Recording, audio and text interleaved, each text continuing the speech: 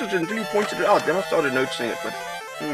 Dude, I probably inhaled like 9 pieces on the way here. Fucking hell, really?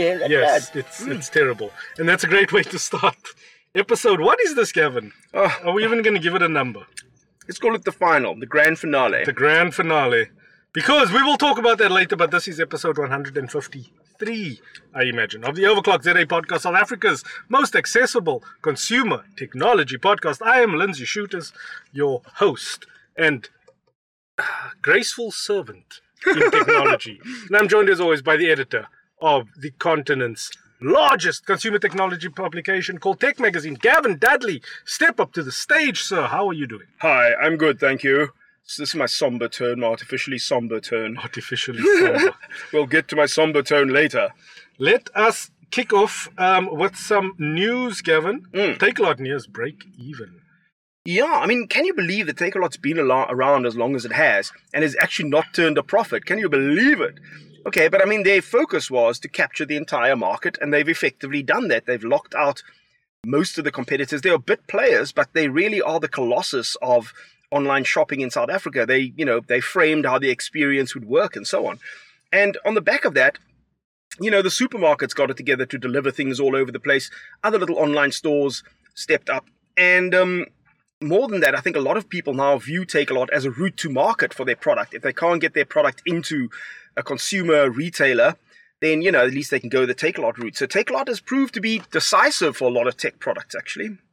And the Takealot group is, of course, not just Takealot, but Mr. D Food, which used to be Mr. Delivery, and Superbalist, which apparently was on its last legs when they acquired it. But anyway, these are now a part of our online shopping landscape, both of those things. They acquired Spree also in that. Yes, yeah. More clothing stuff, yeah. Yeah. I don't know. I don't think Takealot represents a net good for society. Because I think they're a pricing monopoly now.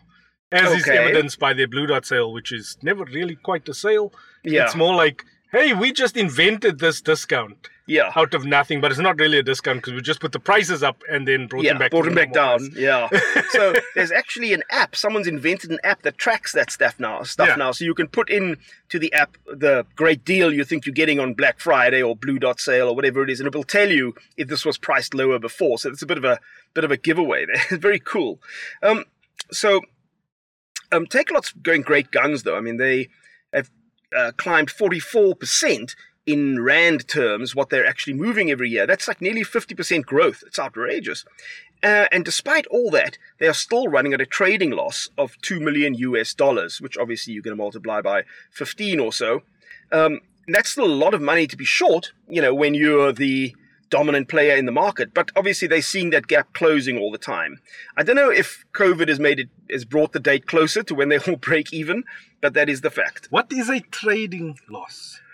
I don't know. I should know, but I don't. I think it just means shortfall, loss. It's how much your profits have exceeded or not exceeded your costs, I guess. Yeah, well, they're still growing. They're doing a lot of logistics things. They're putting a lot of things in place. I think there's still a ton of money being spent on that electronic experience. They obviously working with other partners like Ozao for their payment side. And I think they eventually just going to start acquiring a lot of that IP and bringing it in-house and developing their own stuff. But it's all very intriguing against the backdrop of Amazon's imminent arrival in South Africa. Yeah, but it's been kicked down the can a little bit as far as I know. A little. I mean, they've run into problems with the mega premises they were trying to create in, not Rondebosch, where is that? Observatory. So that became a bit of a sticking point. But, Amazon's so big that these things just don't bother it at all, Talking about other things that have been kicked down the road, WOAN, the Wide Open Access Network. Yeah, I mean, we spoke about this in some of our first episodes, which is now 3 and a bit years ago, of course. WOAN, they've decided to put the development of the national network down a bit until they sell off the 5G licenses, because once they've sold off the 5G spectrum, then they will have a better idea of how they're going to engineer the WOAN. That's the thinking. For those who can't remember what a WOAN is, it's supposed to be a huge national network built on a lot of the infrastructure that's already in place, and they'll become like a wholesale seller of bandwidth to other providers and so on. But the government feels the need to have some level of control of that, so they're trying to do it at a nationalized level. Yeah, it was Stella and Benny Abrams' big little project. And obviously she's not in that portfolio anymore. Thank goodness. So she had some great ideas, man. No, tech she's sort of thing. a lot of missteps, man. Pioneered a lot of those programs and stuff. She can look back at her tenure and smile at some of the theoretical accomplishments. I'm not smiling because very little was achieved, and we've been through so many telecoms ministers. But remember, ICASA is independent by design. Yes. So the whole spectrum thing, and that is a whole other situation. Okay, all right. But the fact is, we still haven't got our digital TV thing going. It is rolling out, though. Yeah, the Free State is completely switched off in terms of analog signal. Yeah. They're doing Limpopo. There's big drives, and by the end of 2022, I think everyone will be on. Yes, which apparently brings March is the threshold for formally turning stuff on and off. Yeah. So there are pilot projects happening. The only advice I can give now is I hope my homie Werner at Soccer 24 is following through on the story that I gave him of like cataloging all of the TVs you can buy today that have digital tuners built in. Yes. It's almost everything above the sort of 5,000, everything above the 8,000 rand. Yeah, I think the Samsung Series 5, like 32-inch stuff as well, which is sitting like at 3,500 rand now. You think those also? Yes. Wow, that's amazing. Okay. Yeah, so you can watch all the Chinese channels and virtual learning that you want right now. For those who don't even know what we're talking about, you're probably aware that South Africa was supposed to move to a digital TV platform. The point there is that instead of a single TV station occupying a huge chunk of radio wave spectrum, they can actually hone it down to a very tiny single radio wave spectrum, which then frees up lots of extra radio waves to do other kinds of things. Specifically in the 5G bands. Yes. And so 5G is still not a thing, Gavin. So we're now something like 5 years behind on that program where we were supposed to be. And one day is one day. Okay. The other things, I have a crazy theory. Yes, of course you do.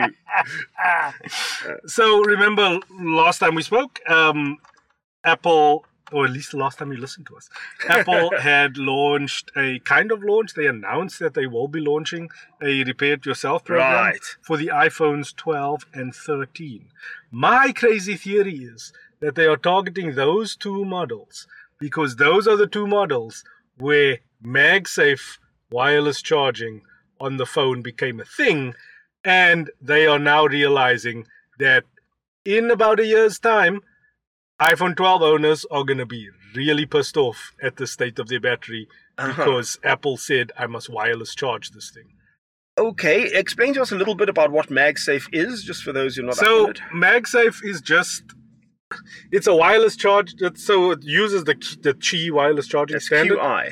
And it's just magnets that align it correctly on the coil on the back of the iPhone, which is quite nifty because one of the biggest problems with wireless charging is sometimes you don't put the phone on the charging mat correctly, and if you're like me, you cover up the little blue light or whatever color light it is that shows that it's charging so that it doesn't blind you at night. Then you wake up the next morning and your phone hasn't charged. Right. So why are they... So you're saying that Apple is issuing kits to swap out your battery because they know that the MagSafe business is going to fuck up your battery. Excuse my language. Because wireless charging does mess up your battery. Okay. Because trickle charges, basically.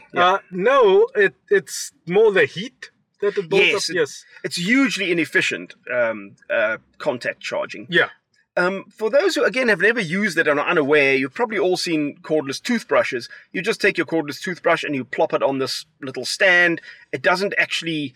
there's no metal-to-metal contact that is visible there, but the charge still somehow gets into the toothbrush. It induces the charge. Yes, uses induction, but it's very inefficient. It's fine with a toothbrush, only a tiny amount of power, but when you're trying to charge up a 5,000 milliamp hour battery on a phone, the inefficiency can be quite irritating. It's gotten better, obviously, over the years, but it's still a long way from being friendly. Yeah, and now we're just kind of pumping up the wattage. So I think they are now at 15 watts in terms of the throughput of the energy, but that just creates a lot of heat within the battery as well and degrades your battery faster.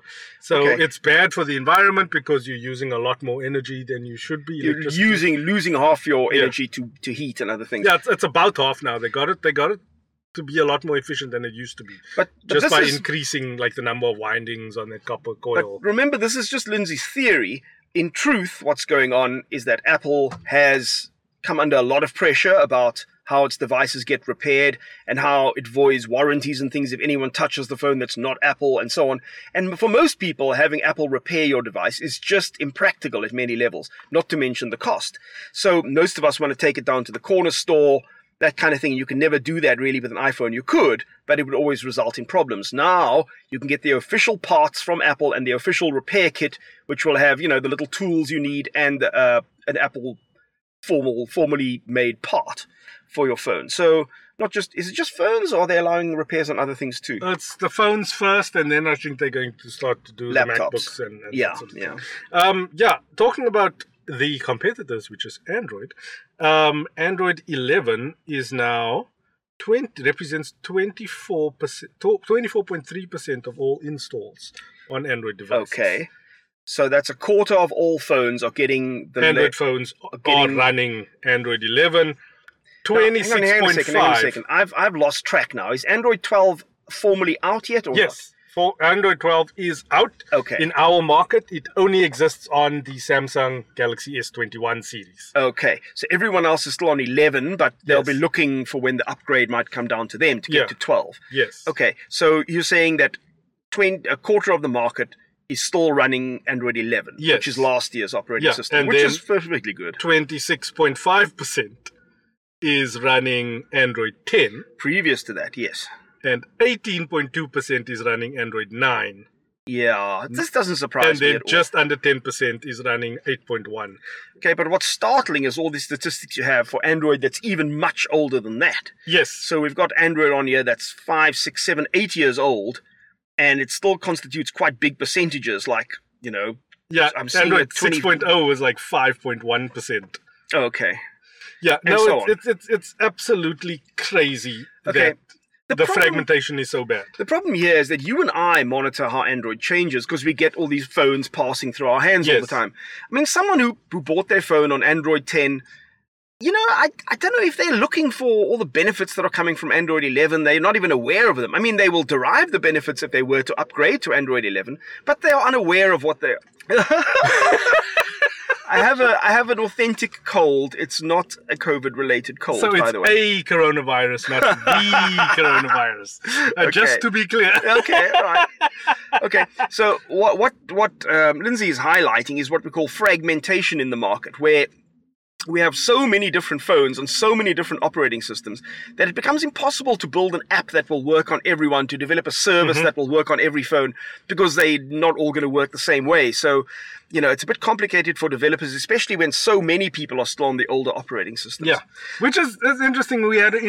I had a situation with my sister-in-law. She was selling her iPad. So it's an iPad 4th generation. That's nice. So this is like 2014, I think. Sure. Okay. Problem is, it's the last 32-bit iPad. Before they changed to 64-bit.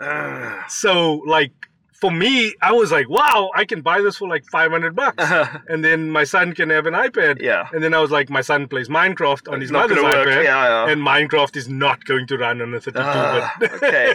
Sure. But, the other thing you brought up was that you have vague regrets about having sold your top-end Samsung, because else now you could have Android 12. Yes, I would have had the new shiny. And then I challenged you to tell me what was so cool about Android 12 that you had to have it. And your comment was, well, I just like new things. Yes, it's the new shiny. I like to be current. But if someone were to ask you today, I've got a 2-year-old phone, should I upgrade to Android 12 when it comes? What would you say to them? If they have a 2-year-old phone? Yes. Yes. If it's in the pipeline. So here's the thing. So you love Nokia. I do. You have a Nokia 9 PureView. Yes, I do. And I have others too. Yes. I love my Nokias. But the Nokia 9 PureView will not be getting Android 11 even. Okay. Nokia announced yesterday. Really? So their whole thing is pure, secure, and up to date in terms of the Android. But that was their story that they started running with last year. But the extra code that they have to put on top of that to make the cameras work is just too much, and it's incompatible with Android 11 and zero compatibility with Android 12. So I guess what we're saying is Android 12, one of the benefits I'm aware of that has come with every new edition of Android is better power efficiency, better management of how your battery dies. And that is the kind of thing that's applicable across the board for everyone. So that would be one good reason to upgrade your Android if you can. Yeah. But yeah, fragmentation is a thing because a lot of these phones, especially with Android manufacturers, different manufacturers are running different kind of features on their phones. Yeah. And that is just extra code that needs to be added on top. That's why it's so slow to put out the updates for a lot of these guys. And then the optimizations, even at the network level, your network provider then has to put its own stamp of approval, if you will, on top of that. So just about every phone manufacturer adds things to Android to create what they believe will be a better experience for you than if you just used plain Android. So they dress it up a little with a couple of extra features and so on, but that makes it impossible to roll out upgrades for Android 12 to every single phone because whoever made that phone has already doctored the operating system a little bit. So you can't just take Google's Android 12 and load it on the phone. It has to come from your manufacturer. And they are unwilling to do that for phones going back more than like a year or for phones which they didn't sell many of. Yeah. But it does create problems. So not everyone will have these options available to them. The big mainstream phones usually get an update at some point. Yeah. So, Samsung's S-series phones, for example, will usually get an upgrade eventually. But talking about other things, so like we know the problems with Windows 11 and it doesn't work with like older gen processors and a whole bunch of that thing. But Windows 10 is still perfectly fine, although the last feature update has been a bit problematic in terms of its install. Yeah, we hear things. But I feel as though it hasn't been a big enough thing, or else it would have been like a multinational drama. It's obviously just, glitches they're picking up. It's tricky, though, when you've got an installed base of billions of Windows users on hundreds of thousands of different kind of PC configurations. It's hard to make one product that's going to work across all of them. So much easier for Apple. It's only got a small number of products against which its operating system has to run. It controls both the hardware and the software. Very easy to keep things under control. Much harder for the rest of the market. So here's the solution to the problem. One of the solutions is to move the operating system to the cloud, or to the internet. Yes. Like a Chromebook. Like a Chromebook, yes. You've been talking to a few people about Chromebooks. Yes. There's a guy called John Solomon, a South African who got his engineering degree at Stellenbosch. He is now the head of Chromebooks for Google International. It's a hugely prestigious position. Chromebooks have always been a difficult proposition. Chromebooks are technically laptops that are not using Windows. They're using Google's operating system called Chrome OS. Chrome OS. That's Google's operating system. And then your computer functions like an internet terminal, basically. It mostly wants to be connected to the internet all the time to work properly. You can work, not connected to the internet, but it really does want to be connected to the internet. And one of the benefits here is that the operating system, even though it does run on the device, can be instantly and easily updated over the internet all the time. So schools find that attractive because they can make sure devices are secure and up to date all the time without having to manually fix each Chromebook. And there are other applications as well. And in countries where connectivity is ubiquitous, Chromebooks have become very attractive because they're a lot cheaper in most cases because you're not paying for the Windows license, for one thing. And so they're struggling to get them to take off in South Africa, but now our connectivity has reached a point where it's almost viable to work with a Chromebook. And so John Solomon, the South African VP in charge of Chromebooks, is visiting South Africa, and we'll be interviewing him in Tech Magazine to find out what he sees as the Chromebook opportunity in South Africa.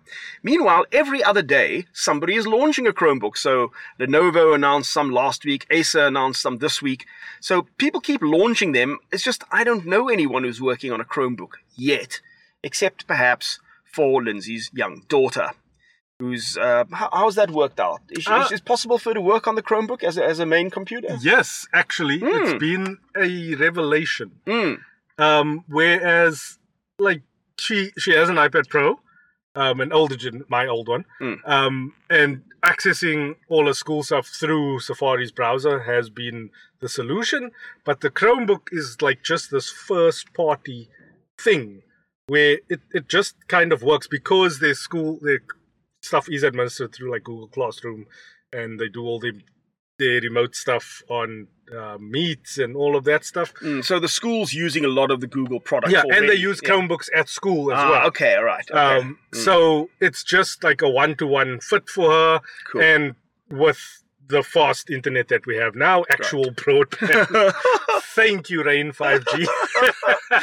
He thanks them every week. Like, he feels so blessed. But if you've been living under the conditions he has, you'd also feel blessed. Yeah. Like she's completed a couple of projects where she was using like OneDrive, not OneDrive. What's the thing called? Google Drive? Yes, and what's the G Suite stuff? Okay. Google Docs. Google Docs. Sheets. And, I am now going to introduce her to the beauty of Office 365 in the browser as well. Okay, it'll be in the browser, of course. So that she doesn't have to deal with the irritations of Google Docs. All right. She's definitely my child. She has pointed out almost like the standard 5 things that I absolutely despise of Google Docs. But why doesn't it do this? Why doesn't it do that? And why when I do that, then it does that? Sorry, my darling. Limitations of technology. But outside of that, it has been quite a revelation. I can actually see a lot of people who don't do like heavy on-device computing. Like if you're accessing remote servers, if you're just doing a bit of typing, a bit of internet use, a bit of browsing, a bit of collaborating emailing. on projects, on browser-based apps. The Chromebook is a great opportunity for you. Yes, it's light and it's pretty quick usually. So interestingly, Chromebooks have grown to now more than 10% of the market of laptops, which is bigger than Apple, for example. So 10% of laptops in the world are now Chromebooks. That's very heavily weighted in the US, where constant connectivity is fairly cheap and available. And to be fair, like companies like Samsung with DeX, Samsung's DeX, their desktop operating experience, do come very close on the mobile to the Chrome experience, the Chromebook, the Chrome OS experience. Right. Just a reminder there, DeX is you plug your Samsung phone into your monitor. Yeah. And you use the compute power of the phone as a computer with a whole desktop operating system appearing on the monitor. Yes. So you're using your phone like it's a desktop computer. Yeah, so like bizarrely the Google apps they don't scale that well to it, but the Microsoft suite does very well. So like the Edge browser, you can work it so that it shows you the desktop versions of sites. Office 365, the unified app, that plays very well with larger displays as well. Yep. And it plays well with kind of like the dark mode stuff. They put a lot of work into that. Microsoft deserves a lot of credit. So if you maybe are passing on a S10, S20, an older flagship Samsung device to your youngin', hooking that up to like a keyboard and a monitor, they might be able to use it as a computer. Yes. Yeah. Yeah. And we've been championing this idea for a while because it means, your computing is centered in one device. Everything is available all the time. It hasn't quite gained the traction I would hope it would have gained. But, maybe long term it will still work out that your handset becomes your primary computer. Yeah. And now with Omicron variant and future variants still going to ravage us and keep us in that will they, won't they lock us down sort of situation. Like my kids' school is closing a week early now because they like most of the network is up in Joburg and they're like rising infections. We want to keep our kids safe. But I think the teachers also just want a little break. Yeah, sure. So they're like, we're just closing at the end of this week actually. Not pushing into next week. All right. So yeah, there might be still an opportunity for these technologies to really take root.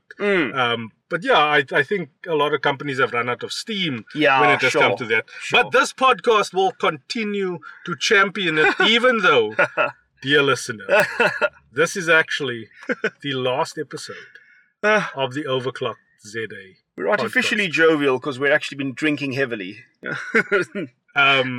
We have decided to sign off after 3 years of Every service. week. I've had to talk to this guy every week. Can you believe it? There's a new thing coming in the feed, and we'll give you details about that right before we launch it.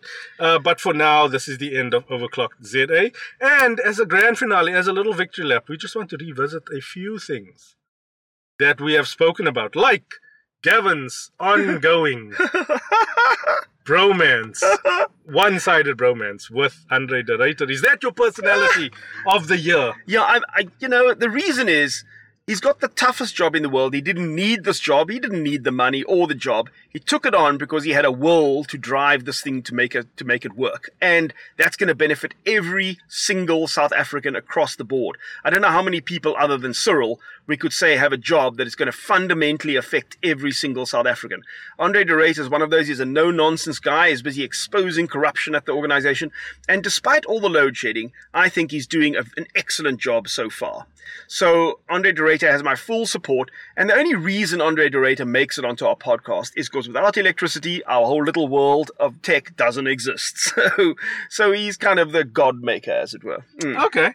I'm going to throw you a curveball. I'm going to say former South African technology journalist Simon Dingle, one of the co-founders, or at least one of the original 10 first employees at Luno, has now moved on to start a stable coin that is pegged to the rand. Interesting. Called, what's it, Zap, or I forget. Yes, okay. Yes. So, yeah. So he's like the ultimate South African crypto bro. Yeah. I find him a little bit irritating, but just his steadfast commitment. Yes. I mean, he wrote a book about cryptocurrency like 2 years ago, before anyone even knew what it was, basically. I mean, obviously we knew what it was, but before anyone in the general public understood cryptocurrency, he was explaining it to them. He wrote a book. He's been the champion of cryptocurrencies, and it does seem like crypto is with us now to stay and could well become a de facto currency in the future. So, do I think he's a bit batshit crazy? Yes, I do. But do I respect his hustle? And has he taught me a lot about like NFTs and just the cultural impact of crypto and its future relevance? Yes. So Simon Dingle. Okay. Can you know the name of his book? I can't remember. I forget. Okay. But dude, go buy his coin. Other people who were in the running for personality of the year was Elon Musk. I mean, product of Pretoria. Barely a day goes by that we don't hear from Elon. I'm still convinced that most people do not understand that the single biggest influential factor in Elon Musk's rise to fame and fortune has been Pretoria. Yes. His experience, I think surviving Pretoria. Surviving Pretoria is like, as a point of contrast to where he is now. I actually find him, for a multi-billionaire, one of the wealthiest people on the planet, I find him surprisingly down to earth. And he just doesn't come off as someone who's interested in the money. It's like he has a vision for the future, and that's what he's driving towards. That's what drives him. It's a vision of how we could live, how we should live, and he has single-handedly pioneered, the electric car market, the trips to space, all these things. Extraordinary mind, and whatever you might say about him and his eccentric ways, he's eccentric because, he's just a cut above your average human. I mean, I have to just say it as it is. I don't think he thinks he's a cut above your average human, but to us he is. He's got a grand vision that other people have now bought into, including myself. The other person on the list is Tim Apple. Tim Cook. Tim Cook. Stop, it's not cool anymore, man. Okay, yeah, because we call him Tim Apple because that's what former President Trump called him, Tim Apple. But Tim has taken the company to a place in a direction that Steve Jobs, I think, would never have endorsed or signed off on. It is now financially maybe the most company in the world, the most well-endowed company in the world. He's masterminding how people are interfacing with the internet age and the information age. And he hasn't really put a foot wrong, as far as I can tell. Okay. Yeah, no, definitely. And while I don't love Apple and its products, you've got to hand it to Tim for taking their product to the mass market. So, everybody and their dog, yeah. Yeah, and tempering that hefty price tag now. Yeah. Now they're the champion of the average consumer. Yeah, well, okay, I wouldn't go that far. Okay, it could also, of course, if my theories play out, it could turn out that he's also the next major dictator in the world. Oh my gosh. Okay, because if we moving on. If we insist on mediating all our experiences through our damn iPhone and through our MacBook, then Tim actually has control of how we see the world. Okay, never mind. Moving on. Gavin, story of the year, definitely. Payments. Digital payments have come leaps and bounds in 2021. Now you have all these super apps, VodaPay being one of them. So like super apps are just apps that do everything. Yeah. So like you can pay your bond and your electricity and order for your food. Friends. Yeah, you can order food and pay for your coffee and like everything. Tap to pay at the market or and buy airtime and data and like everything in one app. These are just blowing up everywhere. Yeah, so the market leader there, the runaway market leader is WeChat in China. It does all these things. It's like a portal through which everything else is done. I think it's possible to do that in China where the whole market is more heavily regulated. But you might right now be using a super app. That's one app that you use to do multiple things. I mistakenly put down Tap to Pay as the story of the year, but Lindsay corrected me. It's actually about payments in general. Tap to Pay is really a subset of how we're doing all our electronic payments now. But Tap to Pay I put down because, you know, when I see like 70-year-olds taking out their ABSA card at the Pick and Pay and tapping and walking off, I'm like, sure, but man, if 70-year-olds can get that right, then this technology is now, you know, penetrated and right down. The editor of the continent's largest consumer technology publication can't do it. My card won't tap. My card won't tap because it's old and I just haven't got around to replacing it. My credit card taps. And like you insist on using the wearables that are the worst for that sort of thing. Tapping. Yeah, I mean, Lindsay will tap on his watch, he will tap on his phone, he will tap on anything he's got with him. He'll probably tap on his tablet if he could. Yes. Okay, so payments and how we pay for things electronically, even if you just think about how internet banking has changed and EFTs and even so like South African like startups like Azao, where they the de facto payment option now for what's it called? Take-A-Lot. Yeah, they've ousted PayFast. Like PayFast used to be in there. Yeah. And then just how crypto is also building into these things. These people are looking at our studio. Yeah. Which is fogging up with all the heavy breathing going on in here. So payments definitely story of the year. Okay. Close runner up. I would say probably load shedding, again for the reasons I gave with the data. It's affecting the greatest number of people and their use of technology the greatest. Yeah, but I think we are a lot further down the line now than we used to be. Where thanks to again startups like Eskom Sapush, the ESP app, we can now. It's a lot more predictable, and that's all you need to plan around it. Yeah.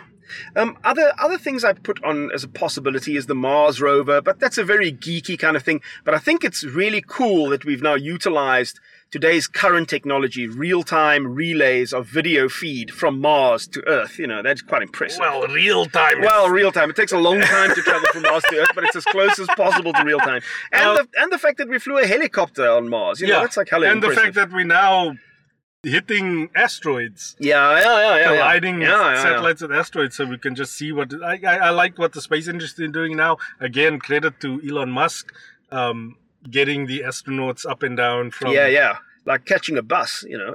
Every other week they're sending stuff back and forth to the space station. Yeah, very commercializing cool. of space is a big thing. Not so impressive or less impressive is Jeff Bezos's his constant penis to the sky. Oh my goodness, man! Shame. I mean, the poor man's getting vilified because he took a ride in his own substandard and then rocket. He took William Shatner. Yeah, and it's like, dude, just stop. Like Elon has you. Like, please, and you can't deal with not being the winner at everything all the time. This isn't even a fight. He's like taking his ball and going home. Yeah. Okay. And then we should finish on. Oh no, we're not quite finished. But we're going to discuss product of the year. You go first. Okay, I'll go first because Lindsay's got a lot to say. I have more to say on your one than on anything else. So I feel as though I stumbled on this product category. Frankly, it's because it's something I'd never used before. It was the first time it looks like a very ordinary product, but the more you use it, the more you understand it. I'm talking about smart monitors. So these look like a regular monitor. You've got your laptop plugged into a monitor so you can work in comfort and so on. But actually, there's now a lot of intelligence built into the monitor itself. The monitor itself can connect to the internet. The monitor itself can run apps like Netflix and Prime Video. And it even runs Office 365 on the monitor itself. So you can actually use Microsoft Office and edit documents and send emails without any computer at all. And, this to me was quite a revelation, especially since the price of the one I used was very reasonably priced. It was about 5,000 Rand for the first one I tested. It was a nice big monitor. The monitor itself was average to good, but it had all the ports I needed, all the functions I needed, and I ended up routinely watching television on my monitor because it comes with a remote control. You can fire up your Netflix and so on. And that to me felt like a whole new product category for people who don't want to have a TV and a workspace. They're living in a small apartment. Perhaps they're a student. Perhaps they're just living in downtown Hong Kong where space is at a premium. They have one thing that serves both as a smart TV and as a monitor for doing your work. So for me, there's a cost saving in there in the first place that would be applicable for South Africans. Even South Africans living in, say, an informal settlement now need not buy something to do computing on and something to watch TV on. You can buy one device that does both. So to me, that was quite an important issue. It's a new product category that I hope to see more of, smart monitors. Yeah. The one I reviewed, by the by, was from Samsung. At the moment, they're the only people I know of who've got those available regular at retail, but we know that lots of other companies are developing them too. To a lesser extent, I was up in Johannesburg for the launch of the Huawei Nova 9 and the MateView GT, which is a gaming monitor, 160 hertz display, 1440p, and it has a built-in soundbar. Right, in the base. In the base, yeah. Yeah, so the original MateView is a smart adjacent monitor. So it has enough smarts in it to be able to switch between different devices on the fly, but it doesn't have the compute power that the Samsung one has, which I'm still very intrigued with. Samsung, if you're listening, I know we are signing off this podcast, but I am still thatopinionguy.co.za. Send me one of those things. One. Okay, tell us about your fancy product then. A product which I'll just say at the outset is applicable for less than 1% of the population. Okay, do continue. Do the people. Anyway, yes. So the MacBook Pro M1 Pro. So for me, that is the product of the year because it shows you what a professional laptop should be right now. You can sit 6-7 hours away from a charger on this bad boy. You can do anything. Video editing, major compute tasks on this bad boy and have the same kind of output as you would. Well, the M1 Max chip gives you the same output as a desktop machine, kind of, but it's just moved computing silicon forward by generations. Yeah, so the story of last year would have been Apple's M1 chip, and this year they released new iterations of it that frankly made the previous ones look pretty old, even though the previous ones were already miles ahead of the rest of the industry. So that puts Apple now at least 2 steps ahead of the rest of the industry. Yeah. So that, for me, the M1 Pro, those MacBooks just sit in that sweet spot of compute power and battery efficiency. So that's my thing of the year. But as the wheel turns, Qualcomm just unveiled its latest system on a chip for flagship smartphones called the Snapdragon 8 Gen 1. These names, man, I wish they would get the stuff right. Okay. And this is built on Samsung's 4nm processor. But importantly, we spoke about it last week, or at least on the last podcast. It has the ARM V9 architecture, which is the next generation of ARM architecture. And this is Apple hasn't put out silicon with this architecture yet. Right. Because Apple chips are also based on ARM designs, although they're heavily augmented by Apple's, features. Yeah, but now I don't understand why they're calling it 8 series when we've already had Snapdragons with 8s in their name. It's a hell of a confusion. Yeah, so they've tried to simplify it more now. So instead of having like a 888 or 865 or 765, you're now going to have just the series number and then what generation it is. Okay. So they're starting with Gen 1 across all of them. So you'll have a Snapdragon 7, a 6, and a 4. I think that's how it runs. All right. So the 8 is the flagship, 7 is premium mid-range, 6 is mid-range, and then 4 is entry-level budget. Think about how the stuff is being globalized, though. I mean, when Trump decided to lock Huawei out of its market, for example, I don't think he took cognizance of how global some of this technology now is.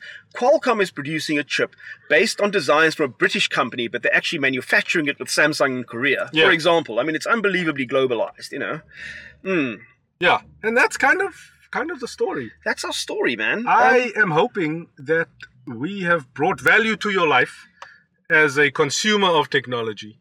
I hope that the trends, the tips, the news, the interpretations, the accessibility that we brought you has been helpful. Okay, and if you think you might miss us, I sincerely hope you do think you'll miss us, please do send us an email to overclockedza@gmail.com, and we will get back to you. Tell your friends about it. We're still open to providing tech advice as required, and with enough interest we might consider reviving our show. But for now, we've got so many demands on our time. As much value as we wanted to add to the South African techno sphere, we feel like we've done our very best. We've given it 3 years without being paid a cent for any of it. And we hope that you will inspire us to do something cool like this again. So do mail us where appropriate. Okay. You know what, Kevin? I have a little audio clip here from someone who's been on the podcast many times. Akram Muhammad, CTO, the champion of Huawei South Africa. Right. And here's what he has to say. This is the first time that you're actually going to be listening to it. Okay. Thank you for always being open with us, giving us the opportunity. It's a tough space to be.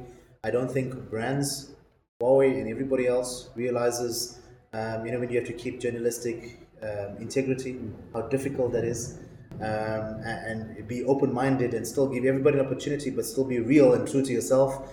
And I just want to say thank you for always being fair, always having us and inviting us, but at the same time, whilst we want to be able to push the best brand narrative possible, you guys have a job to do, but you kept it professional. We've always been able to have this kind of conversation, and we really, really appreciate that. And I think going into the future, also wish you guys the best. And I think to your readers, to your listeners, for your podcast, is we're in crazy times now. It's unpredictable. So also in this getting to festive, we're not sure what's going to happen with COVID and stuff. Just be well, be safe, take care, and hopefully we can have another chat like this in 2022. And thank you, Akram. I hope, we will do this again. We will do this again. Gavin, just to sign off. Yes. What is the biggest trend that people should look out for in 2022? There's global stuff, but I think we must think local. And local, we're looking at streaming services, mainly because data has become progressively cheaper, and most people in South Africa are working on smartphones, and streaming services work superbly well on smartphones. People can have personalized viewing experiences, music. All these different services are coming to the mobile via streaming. And as our data speeds increase and the prices decrease, I think we're going to see a lot more streaming services in South Africa. And that's a good thing, I feel. I don't think there can be any more streaming services. We've got like 5 or 6 music and 7 or 8 video. We're quite done. I finally subscribed to Apple One because I think there was like 20 Rand in it. Okay. It was like 20 Rand more than I'm spending anyway. And I'm getting I don't think I'm ever going to use Apple Arcade, but we don't know. Right. For me, 5G will finally deliver on some of the product promise that it showed. Sure. And I mean, you can now buy 5G phones for like 4,000 Rand. Yeah. So now it really has penetrated to that level where buying a phone without 5G actually needs a complicated argument. You really should be future-proofing yourself when you can get a 5G phone at 4,000 Rand. 5G I don't definitely think so going much on the phone, more to home. The 5G to home connection is as good as a fiber to home connection. Interesting, yes. In yes, many sure. ways. The latency is not quite there. Like the jitter is a bit crazy. Mm-hmm. It's up and down like a kid on a trampoline. But Okay. just in terms of productivity enhancement. Let's keep in mind that before cell phones came along, only a small percentage of the South African population actually had telephones in their home.